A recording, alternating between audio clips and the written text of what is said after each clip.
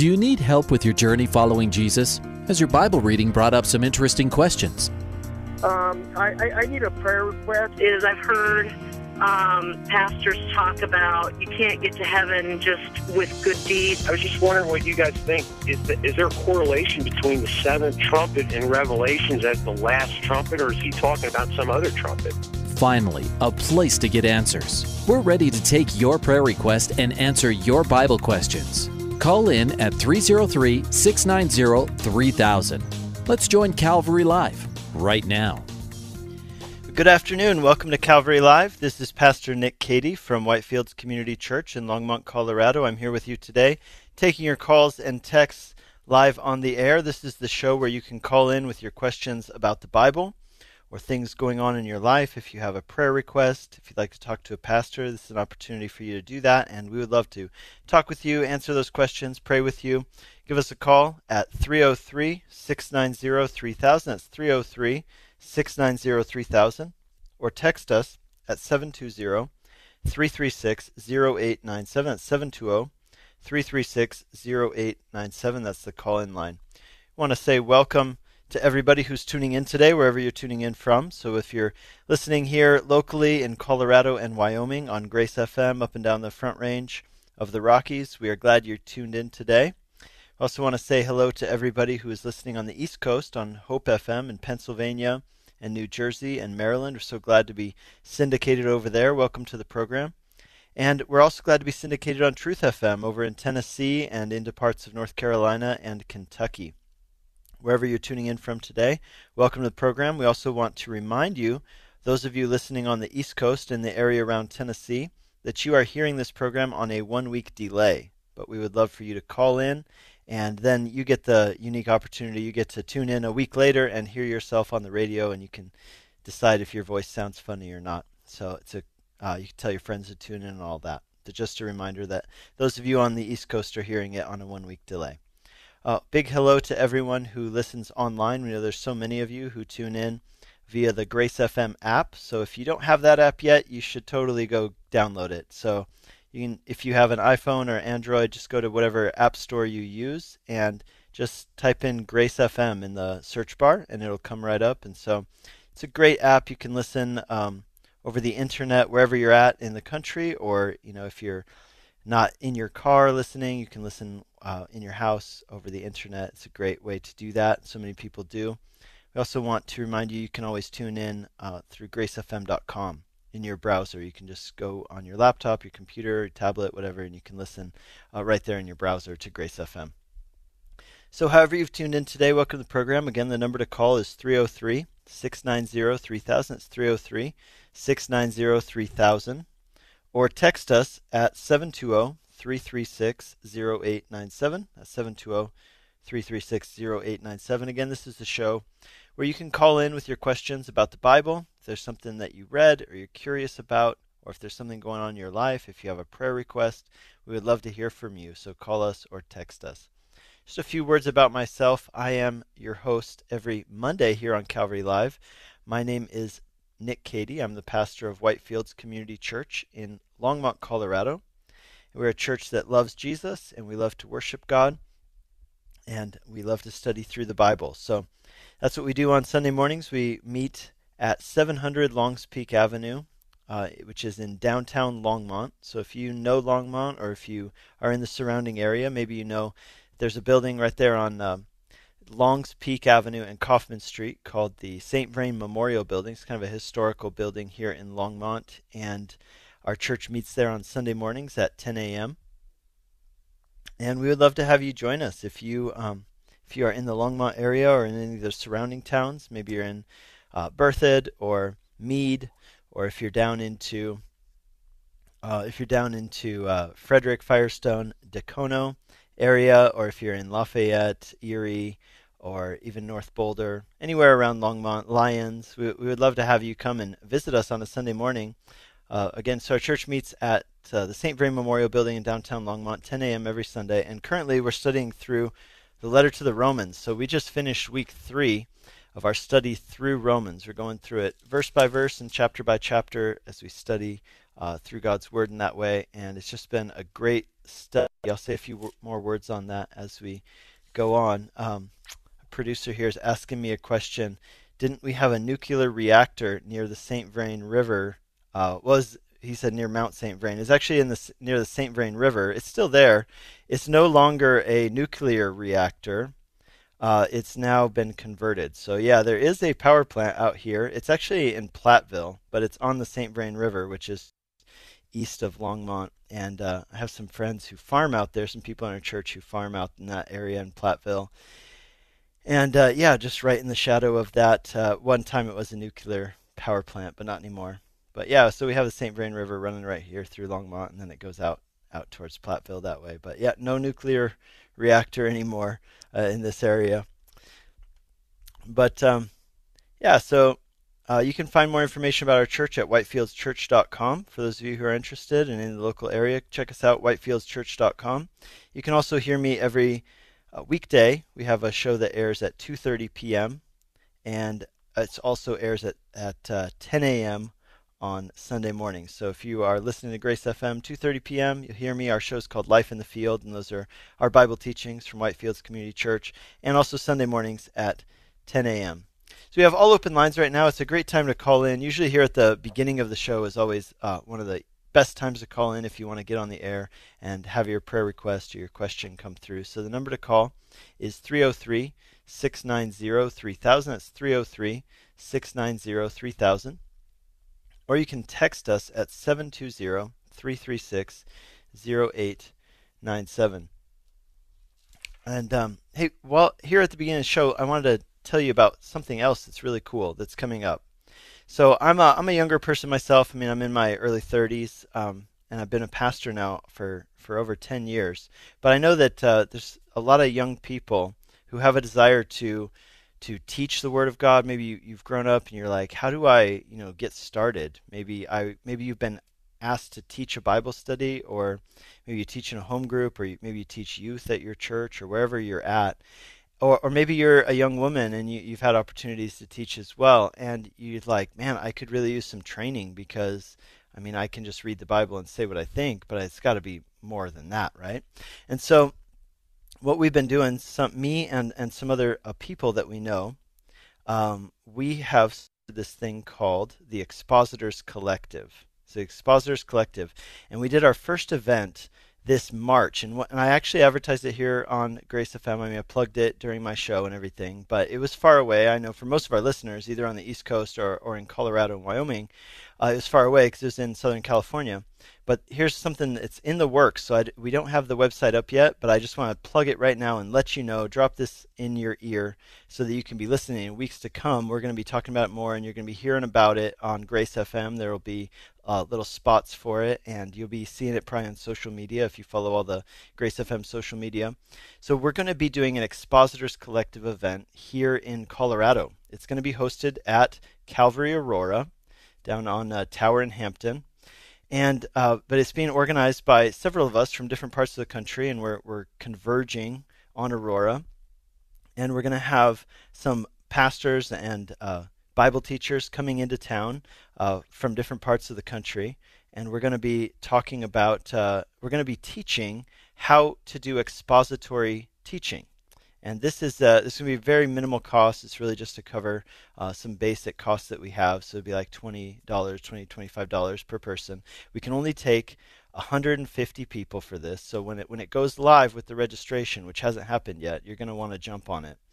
But here's the other thing. It's also for young people. So the age limit, it's capped at ages. So it's 18 to 34. Now, some people have asked, why do we cap that age? And the reason is because we really want to focus on this age group. We want to focus on up-and-coming people who really, young people who have a desire to preach. And I guess our feeling is that sometimes young people have felt that they're marginalized, or they're told that they have to wait, or they feel that things in the church are geared towards not them. And so what we're doing with this Expositors Collective is we're really wanting to get some of us who have experience and have taught, and we really understand what expository preaching is, and not just expository preaching, but within that Christ-centered preaching, which is when you understand that all of the Bible is about Jesus, and the goal of preaching is to bring out the gospel because the whole Bible is about the gospel. And so that's what we're going to be teaching at this, and we have some great teachers coming in from out of town, and I'm going to be a big part of it. And so if you want more information there, the one thing I can give you right now is a phone number. So you can call 303-775-3485.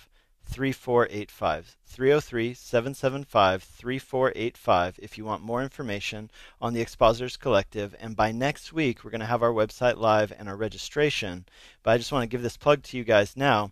Those of you between 18 and 34, this is for men and women who have a desire to learn to teach expositorily, which means to expose the meaning of the text, and to preach Christ-centeredly. It's going to be hosted at Calvary Aurora, and we have the dates there, July 20th and 21st. So it's not a conference. This is really just an intensive seminar on this topic. It's going to be really good, and I encourage anybody, if maybe you know somebody, maybe it's not you, maybe you're not in that age group, but you know somebody and you're like, this is perfect for them. Write it down, or write down this phone number, 303-775-3485. Give it a call, and we'd love to get you hooked up in this. We're doing this. It's not just for Calvary Chapel. It's for people outside of Calvary Chapel as well, and we just really want to bless the Christian community here in Colorado with some great training. So let's go to our call-in lines. We have full lines right now, so let's go to Ken in Loveland, Colorado. Hi, Ken. Welcome to the show. Hey, Pastor Nick. I've got a question. It's sort of hard to verbalize. It's something that I'm thinking about, but I don't know if I just don't hear a lot of talk about it. So the question is basically, when will the opportunity for unbelievers to become, to receive salvation end? Is it just at the point of rapture, or is there some? Because I think I heard something recently about some correlation with a Jewish holiday that's a holiday or a point at which atonement was no longer available. So is there something similar to the church? Yeah, so the cutoff point, if that's what you're asking, in my opinion, and from my understanding of the scriptures, is the second coming of Jesus. That after the second coming of Jesus, there will be no more opportunity for people to be converted and receive God's grace, His salvation. And so, depending on your eschatological timeline, then, some people would say, well, there's a rapture. Everybody agrees that all of the things that come up, like when Jesus comes back again, the second coming, that's it, right? Like everybody agrees on that point. So, now if that coincides with a Jewish holiday, or there's a picture of that in the Old Testament, I wouldn't be surprised, but I'm not aware of it, at least not off the top of my head right now. But as far as the rapture, I would say for people who believe in the rapture, we call them, in big theological words, we call them dispensational premillennialists or dispensationalists, okay? And there's different forms of dispensationalism. And so these people believe in a rapture, and this is a position that Calvary Chapel holds, and that is that Jesus, before his second coming, there will come a time when Jesus will come in the clouds, so to say, like he won't actually return to earth, but God will rapture or catch up all the people who are his own before he pours out his judgment and wrath on the earth during the time of tribulation. But that time of tribulation will still be a time when people can repent and still be saved or converted or become Christians and receive eternal life. Now, they will have to go through a time of tribulation, which is not good, but their souls will be saved for eternity. So, and really some people would say, and I think this is a accurate depiction of that position, is to say that that's actually one of the great purposes of the tribulation, is it's the last final wake-up call. It says, hey, if you haven't been paying attention until now, wake up, because God's judgment is coming now in practice, like in tangible ways, but ultimately is coming against souls as well.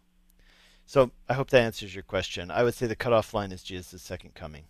Right. That's that's how I've always believed. But I guess I've heard recently that, and maybe it's just wrong thinking, but that during the rapture or during the tribulation, I should say, that really that opportunity is there for Israel, and it's not necessarily doesn't apply to the church. But then I'm not sure if how that's supported. Yeah. I'm sorry. Could you repeat that? Yeah, I guess what I've heard recently, and I don't really remember where, it would have been within the last couple of weeks, someone pointed out that the opportunity for salvation during the tribulation was for Israel, not for the church. Hmm. The church would have already been raptured. Well, I agree with that. But here's the other thing. I don't believe it's limited just to. Yeah. So basically, I guess what you're saying is that post-rapture, Jews can be saved, but Gentiles can't. Is that accurate? I think that's sort of Description. what the illusion was, yeah. Yeah, I don't really see any reason for that. I mean, I think that yes, certainly God wants Jews to be saved, but I don't think that it is only Jews who will be able to be saved during tribulation period. Okay. All right. That does help. Thank you. Yeah, absolutely. God bless you. Thanks for calling Bye. in. All right, bye bye.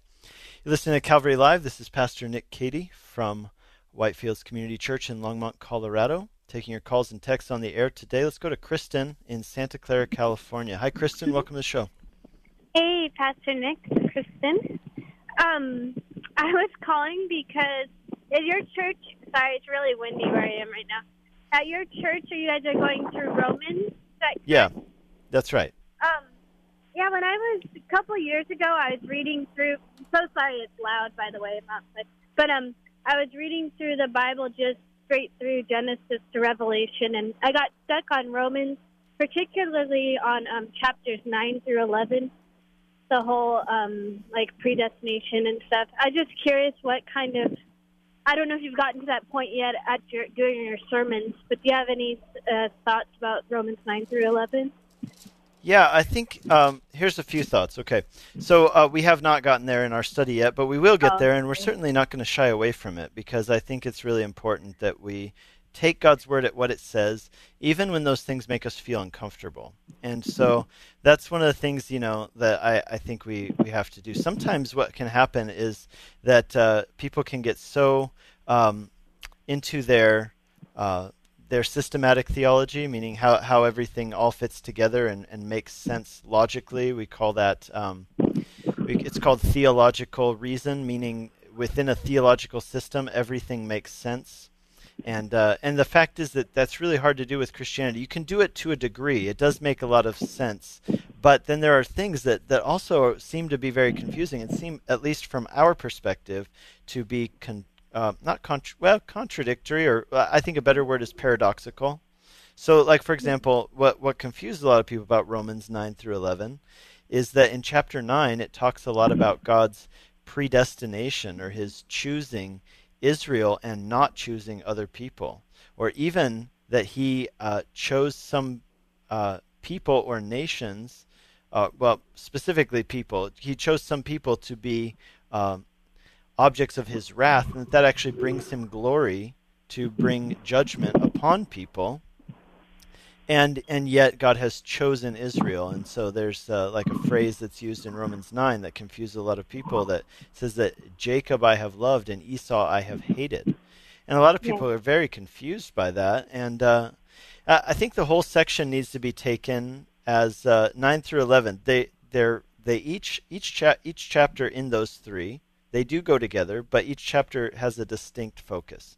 So let me just dial back for a second, and I'll give you one thing about those. One thing about those chapters is that some people would say that Romans wasn't necessarily written to address a problem, and I agree with that. That's what makes Romans unique, as opposed to like Galatians or Philippians, where Paul's addressing problems in a particular church where he knew the people. Now, with Romans, he had never been there. He had never been to Rome, and he didn't know the people. And so he's writing to give them good doctrine and solid theology. But there was one issue that it does seem that he's addressing, whether he knew it was an issue or not, and that is that there were different people in the church who were having trouble trying to get along, right? So particularly the Jews and the Gentiles. So there were Jews in Rome who were Christians and in the church, and there were Gentiles too. And so he seems to be making a focus on like, okay, how does this work? Because the Jews seem to be saying, hey, we kind of have a step up because we're Jewish, so we have all this heritage, and over the Gentiles, and the Gentiles were like, is that true? And so Paul in Romans 9 through 11 goes into this question of like, okay, how does this work with, God choosing Israel and not choosing other nations, and what was the purpose of that? Does God choose people? And then chapter 11 specifically speaks about God's fidelity or his faithfulness to his promises to the people of Israel. So I'm going to try and sum this up for you real quick, and then we'll see if I answered your question. Okay, so chapter 9 deals a lot with God's sovereign choice, right? And so has God chosen Israel and not other nations? And he says, yeah, God chose Israel. That's his prerogative as God. He can choose people and he can choose nations. Now, choosing Israel, what was his purpose in doing it? His purpose in doing it was so that through them he could make himself known to the nations, so he could carry out his plan and purposes for the nation. For all the nations, I should say. And so he does that, but he also says, God has the right to choose, and God chooses people. And this is a recurring theme throughout the Bible that we cannot get away from, is that God chooses people. The word predestination is found in Ephesians chapter 1, where it says that God predestined you to be his children. And he's speaking to believers. And so we can't get away from that. But here's the point, is that you and me, let's put it this way, you and me, if God sovereignly chooses, you and me can't really do anything about that, can we? But what we can do is that we can choose to receive his grace or not receive his grace. So we have to focus on what only we can do and leave the question of what only God can do up to him.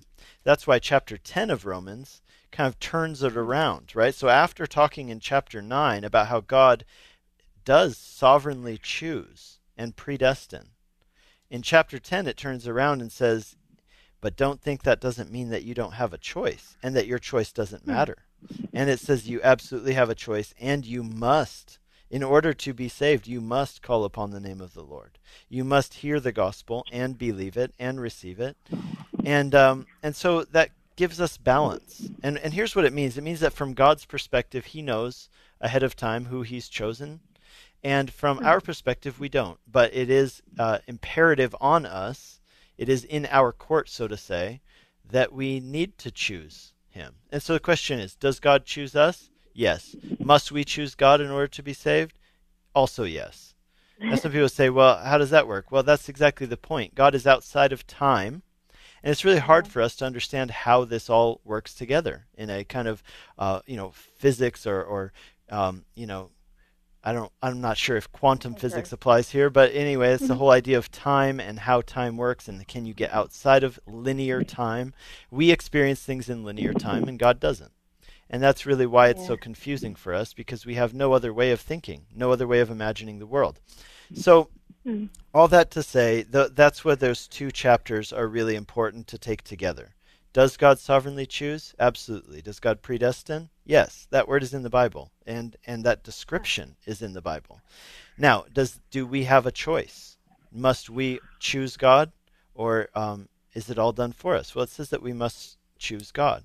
So as a pastor, I make sure to preach both of those because they're both in the Bible. And that's kind of my point, that we cannot let our systematic theology go to the point where it contradicts what the Bible says. So we just have to stick with what the Bible says and go with it.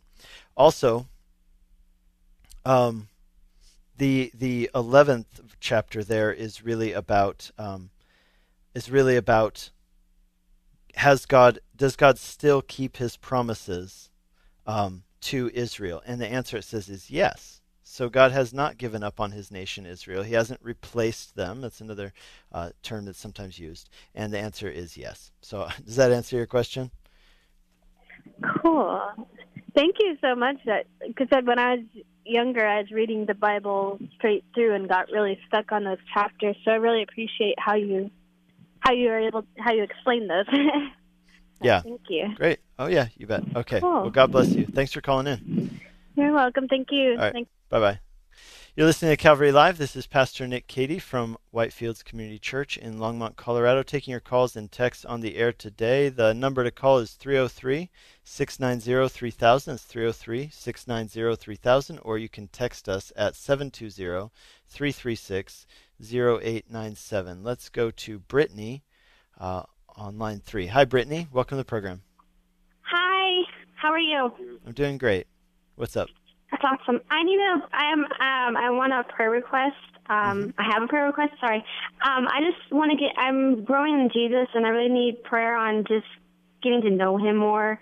And I want temptation. I want help, not temptation. I want help fighting temptation. Sorry. I want help, like getting through all temptation. You know how the enemy comes. He's cunning. So I just need a lot of prayer on that. That's what I want. I want to grow in Jesus. Awesome. Yeah, let me pray for you. Heavenly Father, I pray for Brittany. I thank you, Lord, for her desire to walk with you and to follow you. And so, Lord, I pray that you would truly give her the strength in times of temptation to resist that temptation. Lord, I remember what your word says, that no temptation has come upon us except that which is common to man. And when it does, you give us the strength to stand up underneath it. And so, Lord, we cling to that promise right now. We remember it, and we take hold of it by faith. Lord, I pray for Brittany that she would be able to do just that she would be able to trust in you, and Lord, that she would rely on your strength to stand in the time of temptation. Lord, thank you that it's your strength and not her strength that she needs, and which will help her through this. So, Lord, we pray that you would strengthen her in that way. In Jesus' name, amen. Thank you, Pastor. Have a good day. Yeah, you too. God bless you. Bye-bye. You're listening to Calvary Live. This is Pastor Nick Cady from Whitefields Community Church in Longmont, Colorado, taking your calls and texts on the air today. We now have open lines once again, so it's a good time to call in. The number to call is 303-690-3000. It's 303-690-3000. Or you can text us at 720-336-0897. 720-336-0897. Let's go to our text line and let's see what we've got. We've got one person says, "Hi, my name is Jay. My question is, I go to a Baptist church and a lot of men wear caps but take them off during prayer. I did not, and one of the deacons came to me afterwards and told me that because of 1 Corinthians 11, I was in error for wearing a baseball cap while praying, that I should not do it anymore. In the same chapter it talks about women covering their heads, and yet none of the women in our church cover their heads when we pray. I personally think it's a form of hypocrisy, but I do not want to be in error, so I'm just asking what you think about that. How do I talk to the pastor and the deacons concerning the hypocrisy if it is hypocritical?" Jay, we've got about 1 minute left till our break, so I'm going to probably have to answer this one a little bit on the other side of the break. But I'll just start by answering this. So if you look at there at 1 Corinthians 11, I had a question about this last week. I think one of the things that people overlook about this chapter is that it's dealing with something which we don't have in our culture today, but which does exist still in other cultures around the world. And that is that for a woman to have her hair uncovered in that culture meant that she was available, basically. Like she wasn't married and she was available. So it was a respect thing. It was a cultural thing. It was a thing that a woman honored her husband by having her head covered. And he says there that men, should not cover their heads. Here's my take on it. I think this is a very cultural thing. But here's the other thing. It's also a cultural thing in your church, apparently. And so if Paul said, hey, let's respect the cultural feelings of people in this culture, then my advice to you would be, I don't think it's a sin but to wear your cap while you're praying, but I do think it would be respectful of the other people in your church. We're going to break. We'll be back in 2 minutes' time. You're listening to Calvary Live.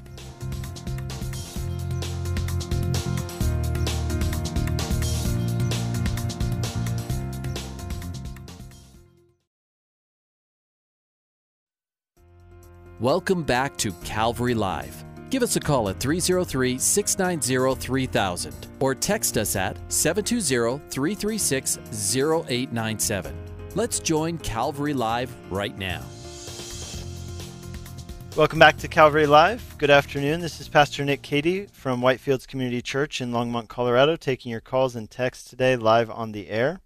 The number to call is 303-690-3000. That's 303-690-3000.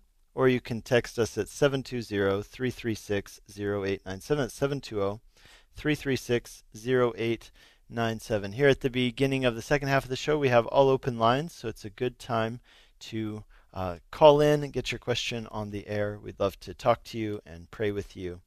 Let's go back to our text line. Just before the break, we had someone named Jay who texted us about a situation at his church where he was told that because of 1 Corinthians 11 that he shouldn't wear a baseball cap while praying.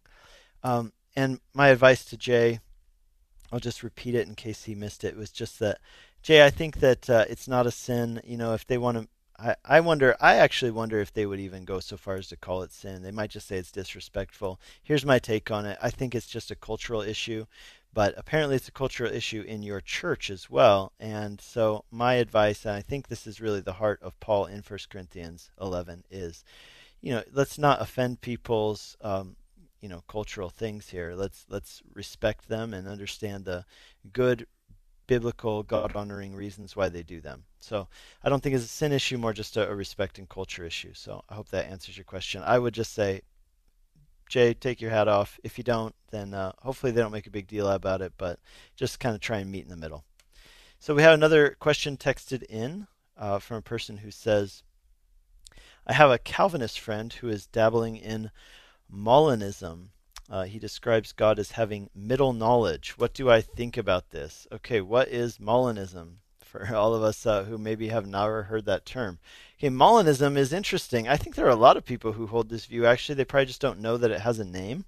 And so here's what it describes. So Molinism is kind of a middle way between maybe like what we call Arminian view, which is a kind of free will view. It's like I choose Jesus, and God gives me free will to do that, or the other view, which is kind of the other end of the spectrum, which is sometimes referred to as Calvinism, which is more of sometimes it can be kind of deterministic, right? So God chooses you, which we talked about earlier in the show, but that sometimes it can be taken to the point of where it's already determined for you. You don't need to choose anything. And so Molinism is kind of the middle way between that. Oh, I see, it's Molinism. I don't want to mispronounce that. So Molinism is pronounced and it's named after a 16th century Jesuit priest named Luis de Molina.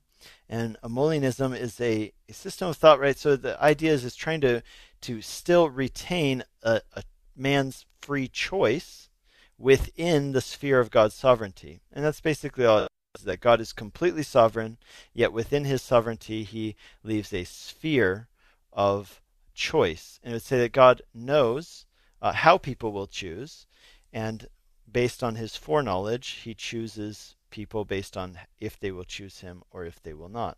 I have friends who hold this view. I don't think they know that it has a name, but here's where that kind of comes down to. I don't think that either Molinism is like one of these interesting things where it's kind of one of those middle views where it's like some Armenians don't like it and some Calvinists don't like it. And then on the other hand, some people are like, well, it can't really be truly defended or not defended based on the Bible.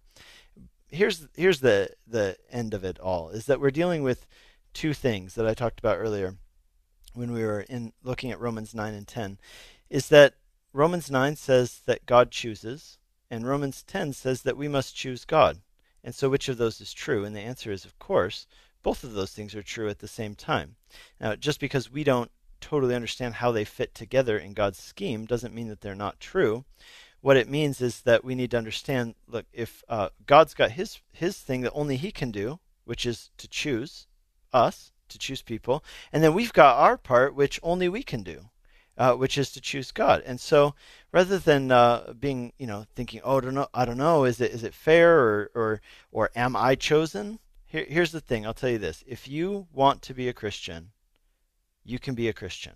If you want to receive God's grace and God's salvation, you can. And so you should. It is offered to you freely in Christ. And so I would encourage you to focus on that. So Molinism, it seems like a pretty widely held view, actually, that tries to really just make sense of this whole thing. And so I would say if your friend is dabbling in it, the idea of middle knowledge, by the way, what does middle knowledge mean? Here's what it means. It means it's the knowledge of God of what somebody will do in a particular circumstance, and that's all it means. So you have natural knowledge, which is God's knowledge of all all possible things that could ever happen. Middle knowledge is he knows exactly what you are going to do. Now then you have what could be called like creative, will, which is where God chooses that something will happen and it happens according to his will. So that's what middle knowledge is. It just simply means he knows what you're going to do. So I hope that answers your question. It doesn't sound to me like your friend is going off the rails, but hopefully that answers your question for you. You're listening to Calvary Live. This is Pastor Nick Cady from Whitefields Community Church in Longmont, Colorado, taking your calls and texts on the air today. Give us a call, 303-690-3000, 303-690-3000, or text us 720-336-0897. Let's go to Vincent in Aurora, Colorado. Hi, Vincent. Hey, Pastor Nick. How are you? God bless you. I'm doing well. What's up? Can you hear? Hello? I can hear you. I don't know if you can hear me. Oh, yeah, I can hear you now. Great. What's up? Question, I was driving with my son today, and his question to me, I made the statement to him that Satan can only hear things that you verbalize. He can't read your mind, so be careful what you say. And he said, was that biblical? And I said, well, I'm not really sure. I've heard that it is, but I really don't know. Let me see what I can find out. So I'm posing that question to you today. Yeah, so I know some people can get very kind of superstitious about this in the sense of like they're really worried about what they say out loud because they're afraid that Satan will hear what they say and use it against him. Let me give you a few things that I know from the Bible about Satan. I'd say that can Satan read our minds? I would say no, and here's a reason.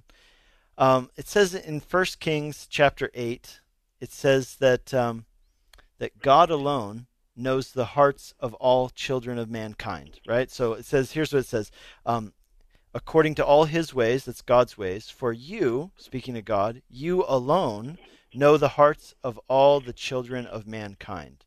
And so God alone knows the human heart. No one else has that ability. So God knows what we will say before we say it, what we will do before we do it. Now, I will say that Satan is obviously very smart, so he knows human nature. He's a student of human nature, and he's had a lot of time to study human nature. And so he knows a lot of times what's probably in our minds, probably what we're thinking, but I absolutely do not believe that he's omniscient, meaning that he knows everything. So Satan's not omniscient. I don't believe that he can read our minds. If we say things out loud, will he use them against us? Perhaps. But here's the other thing. He probably was smart enough to figure out how we're doing anyway, right? Like demons. So I wouldn't get too preoccupied with like, don't say that out loud because, the devil will hear it and use it against you. Here's the other thing that I always bring into this topic is like, look at 2 Corinthians chapter 3, where it talks about how God has taken the demonic powers of the world, and in Christ he has led them in a shameful possession. Basically, he put them to shame. And he has conquered over them and put them to shame. And I would just encourage people, sometimes I hear people talking about, this kind of spiritual warfare as if it's like a tug of war, and there's God on his side and then the devil on his side, and they're like they're doing tug of war, and it's kind of 50-50, like, or like God's got like a slight edge on Satan, but if we don't jump on God's side and help him out, then God might lose. And that's simply just not the case. I mean, we need to deal with we need to come at it from the perspective that he's already won. Like, he already defeated Satan. We know how the book ends, and we know that. So we should come at it from a place of victory, knowing that we're on the side of victory, and that he's already done that. And I love that picture there in 2 Corinthians chapter 3. It says that he's led them, he's put them to shame. And what he's actually describing there is something which Roman people would have been familiar with, ancient people. So just real quickly, what they would do is if, say, your army went and conquered another nation, what they would do is they would bring that nation's army back and they'd march them through the streets of Rome, and it'd just humiliate them. And people would throw things at them and mock them, and it would just be the ultimate form of humiliation. And And what the Bible is saying is that Jesus has done that, not only defeated them, but humiliated them. And you can ask the question, how does he humiliate them? Think about the book of Job, where it says that Satan wanted to come and attack Job, and in the end, God used Satan to accomplish his purposes. Like we see that through Romans and like Romans 8, Joseph in Genesis chapter 50. What you meant for evil, God meant for good. And so that's how does he humiliate them? Here's how: by using the things which Satan, demons, the devil would use against us, and using them for his purposes and his good. And so I hope that sorts that out for you. Excellent. Thank you so much, Pastor. My pleasure. God bless you. You too now. Bye-bye. You're listening to Calvary Live. This is Pastor Nick Cady from Whitefields Community Church in Longmont, Colorado, taking your calls and texts on the air today. We have all open lines. It's a good time to call in if you have a question about the Bible or a prayer request that you'd like prayer for. And the number to call is 303-690-3000. That's 303-690-3000. Or you can text us at 720-336-0897. That's 720-336-0897 for the text line. Let's go to some questions that have come in recently. We had one person text this in. They said, is it biblical for Christians to do yoga? So is it biblical for Christians to do yoga? We've had a lot of people ask this question before. And a lot of what's behind this is the fact that yoga is more than just a physical exercise routine, but it comes out of Hinduism. So it's a philosophy. It has a philosophy behind it. It's a practice which was done in India, and it was believed to be part of a path to spiritual growth and enlightenment. So, for example, the word yoga means union, and the goal is to unite one's transitory self with the infinite Brahman, or the Hindu concept of God. And so here's the thing. With yoga, right, so a big part of it is, you're using breathing exercises, concentration, or meditation. And the way that this developed was religious in nature. So it was Hindu, and the purpose of it was to unite you with the divine, right? Particularly the Hindu concept of the divine, which of course is different than a Christian or biblical view of who God is and what God is. So is it possible for a Christian, the real question is this, is it possible for a Christian to isolate the physical aspects of yoga as simply being a method of exercise? Because people would argue, hey, it's really beneficial, it helps me. And so is it possible to isolate the physical parts of yoga as just an exercise without also, taking in the physical or the spirituality or the philosophy behind it? Because yoga originally was developing out of a blatantly anti-Christian philosophy.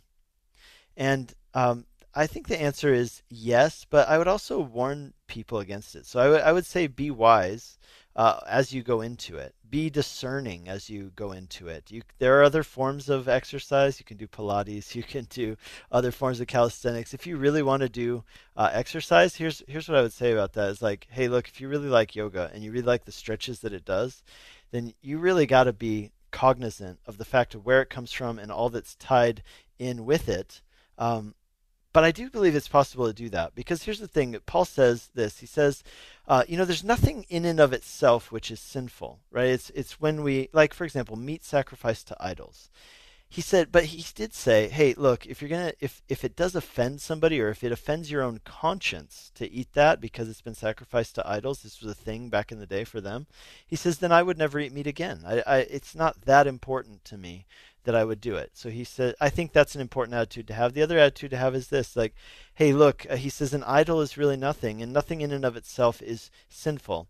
In other words, you can do stretches and do poses that stretch your body in certain ways that help you with breathing exercise and whatever without getting into the spirituality of it. I guess my point is just to say, be careful and go into it with open eyes, and And I just encourage you with this verse, fix your thoughts on what is true and honorable and right. Think about things that are pure and lovely and admirable and are excellent and worthy of praise. That's Philippians chapter 4, verse 8. So I would say that you can do it, but go into it with open eyes and be careful, understand the background, and make sure that all you're doing is exercise.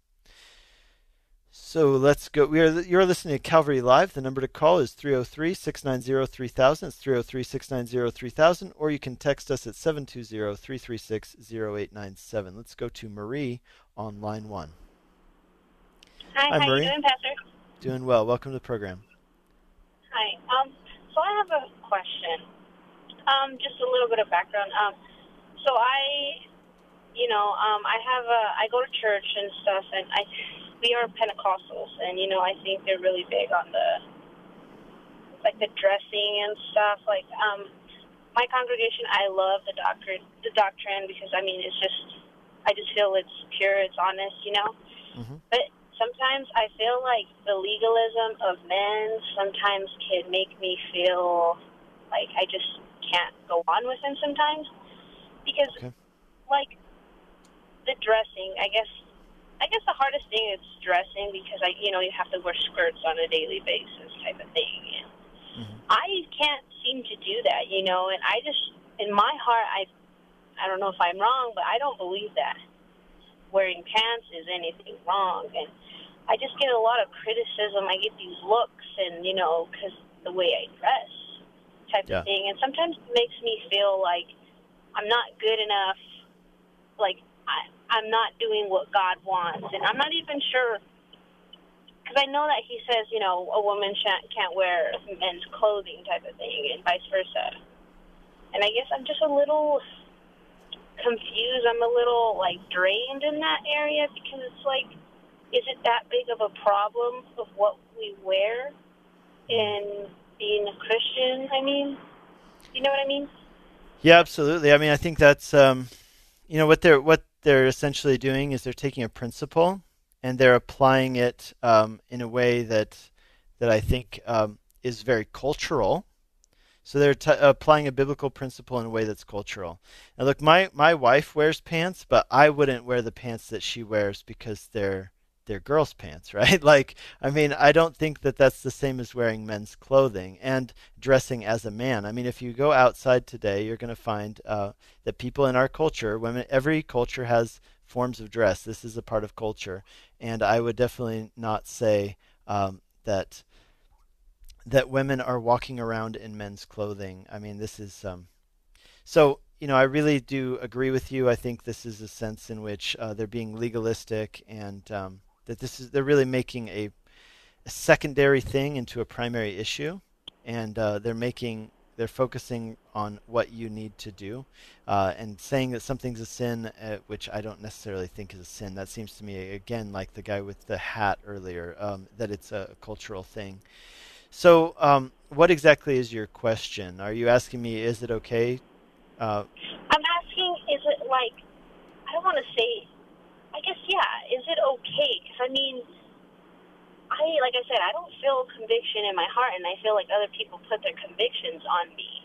And it's like, but me, I personally do not feel like God is telling me, hey, skirts every single day type of thing. It's like, I just don't want to, yoke myself to that. And I guess my question is it wrong? I mean, sometimes I'm even asking, is it wrong to even be in that type of congregation?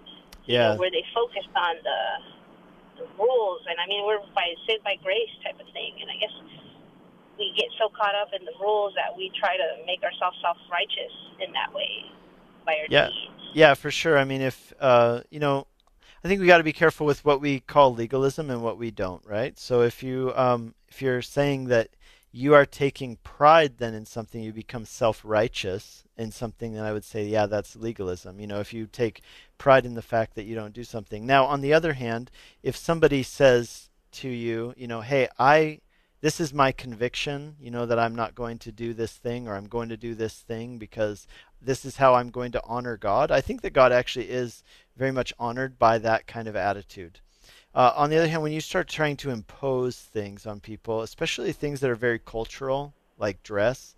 Here's what the Bible really has to say, okay? It says it does speak against, it encourages men to be men and women to be women.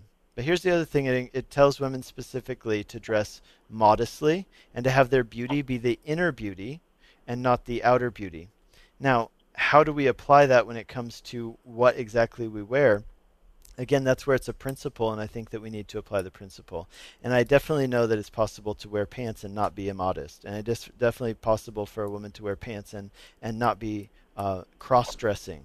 So I really do agree with you that, yeah, this shouldn't be such a big issue for them. I do think that it is probably legalistic. And I do think that, you got to ask the question. Here's what I would say is that, legalism is not just a bad habit. It's actually a gospel issue. So this is, I read Galatians. It's something I taught my church when we went through Galatians.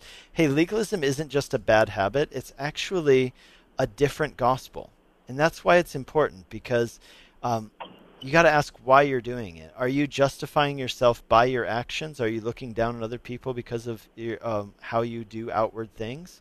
Are you looking to Jesus and keeping the focus there? Now, they would probably say, hey, we're looking to Jesus, but this is our interpretation of this passage. In which case, I don't think I could really argue with them. My point would just be to say to you, hey, if you don't like this interpretation, you need to make a choice. Am I going to say, hey, I don't really like this, but hey, there's probably things in every church that I don't like. Or are you going to say, hey, you know what? They are making such a big issue out of this that they're really making this into a primary issue rather than a secondary issue. They're making this a hill that they want to die on, and I just can't go on with this. So I think that you should pray about it in that sense. But I personally don't think there's anything wrong at all with a woman wearing pants and not wearing skirts every day. Okay. Yeah. Well, I appreciate your time. I really appreciate it. Let me pray for you, and then I'll let you go. Okay. So, Heavenly Father, we pray for our sister here, Marie, and we just ask that you would bless her with the wisdom and knowledge to know what to do in the situation in her church. We pray that there would be profitable conversations about this. What if it does come to a point of Marie saying, you know what, they actually are being legalistic about this, and I can't be in a legalistic setting because legalism is not just a bad habit, it's a different gospel. Lord, give her the clarity of thought and understanding to see that and understand it. And Lord, if it really is an issue of saying, you know what, this is just their preference, and I'm just going to decide to defer to this preference in this particular congregation, Lord, would you give her the grace and the strength to do that as well. But Lord, please give her clarity to understand if this is a legalism issue or if this is just a cultural preferential issue. We pray in Jesus' name. Amen. Amen. Thank you for calling in. God bless you. All right. Bye-bye. God bless you. You're listening to Calvary Live. This is Pastor Nick Cady from Whitefields Community Church in Longmont, Colorado, taking your calls and texts on the air today. We have 5 minutes left in the show, which means we probably have time for one more call if there's any of you out there who are wanting to get in one more call before the end of the show. The number to call is 303-690-3000. That's 303-690-3000, or you can text us at 720-336-0897. That's 720-336-0897. In the meantime, we had a text message come in. A person is asking, is it biblical for a senior pastor or lead pastor to receive a higher salary than an assistant pastor or a co-pastor? I don't think that there's necessarily any biblical instruction about which of them needs to receive more money. We are told that those who preach and teach in a church are worthy of double honor. But the double honor, what does that mean? It means double honor, not necessarily double payment, right, for the person who teaches or preaches. I myself am a senior pastor, and I know that what goes along with that, as with any senior leader in any organization, is that you bear more responsibility. And oftentimes you are the one who does more of the leadership and more of the direction setting. And so I would just say that that's oftentimes why it is. It's the same reason why, let's say a executive person in a company is making more money than the people who work underneath them. And so, yeah, so it says here in 1 Timothy chapter 5, verse 17, it says, "Let the elders who rule well be considered worthy of double honor, especially those who labor in preaching and teaching." Now that could be speaking of financial compensation, but it certainly doesn't give really the Bible doesn't say anything about, okay, should the senior pastor receive more salary than an assistant pastor? Another text that we would go to is in 1 Corinthians chapter 9, where Paul is saying, hey, as a minister of the gospel, it would have only been right for me to be compensated as a minister of the gospel. If this is what I spend my time doing, he uses this Old Testament phrase about, even it was applied to the priest, that you don't muzzle an ox while it's treading the grain. And so he says, workers worthy of his wage, and certainly gospel work is indeed work. So there's something to be said for paying, but I don't really think the Bible says anything specifically about who gives more money, who gets more money, the senior pastor, the assistant pastor, but it does make sense that the person bearing more responsibility and taking more of the leadership should receive more. But I think that's up to every individual church, not really a biblical issue. Let's go to, we got time for one last call. Let's go to Peter in Fort Collins. Hi, Peter. Hi. Hi, we've got 2 minutes. Do you think we can do it? I think so. Okay. Women ministers or pastors within the church preaching to a mixed congregation, is that biblical or not? Definitely a lot of controversy on this topic. I'm going to give you my opinion, and that is that the answer is no. And my reason is because in 1 Timothy, he lays out the directions for elders and deacons. And it's very clear that an elder, and so by the way, biblically, there's no differentiation between elder and pastor. So every pastor is an elder. Maybe not every elder teaches, like we just read in 1 Timothy chapter 5, verse 17. Not every elder teaches and preaches, but a person who is an elder is an overseer, right? That's the term that's used. Presbyteros, it means somebody who oversees and leads. And so the description we have of them is that they're husband of one wife, and specifically it's speaking about men.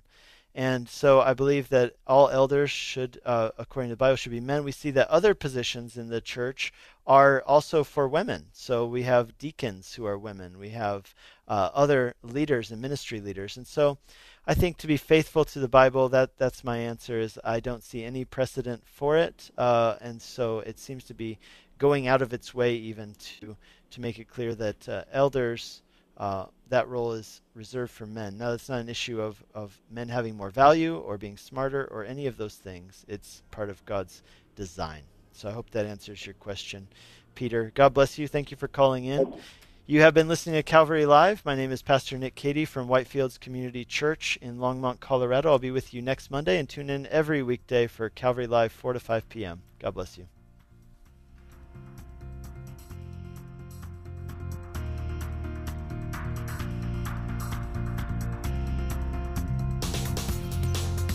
You've been listening to Calvary Live. Tune in next time for prayer and God's Word.